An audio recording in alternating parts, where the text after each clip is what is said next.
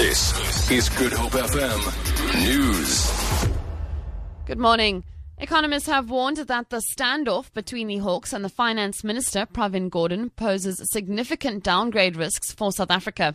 A Reuters poll taken just days after the Hawks summoned Gordhan to appear before it predicts that the country's credit rating is set to be downgraded to junk status this year.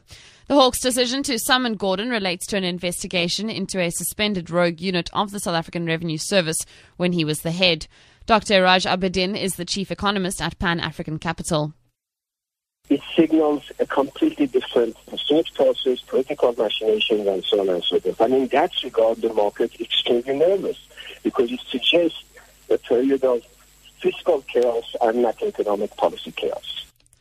Government has again threatened to create a body to regulate the news media. Communications Minister Faith Muthambi especially wants the print media to be transformed.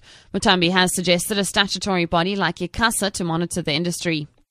I think the discussion that we need to start to deliberate on is an independent regulator that won't be biased, because also you see also the structure of how the press ombudsman is appointed.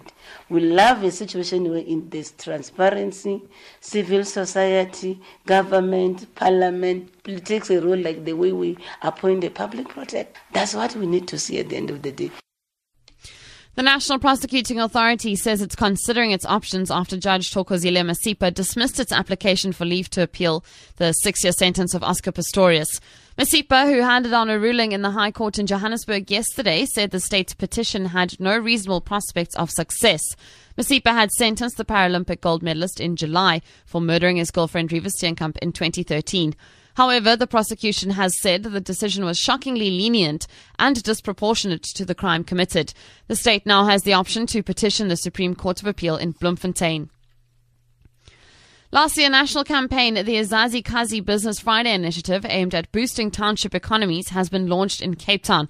The Izazi Kazi initiative is a campaign that encourages South Africans to bring their spending power to townships on Fridays.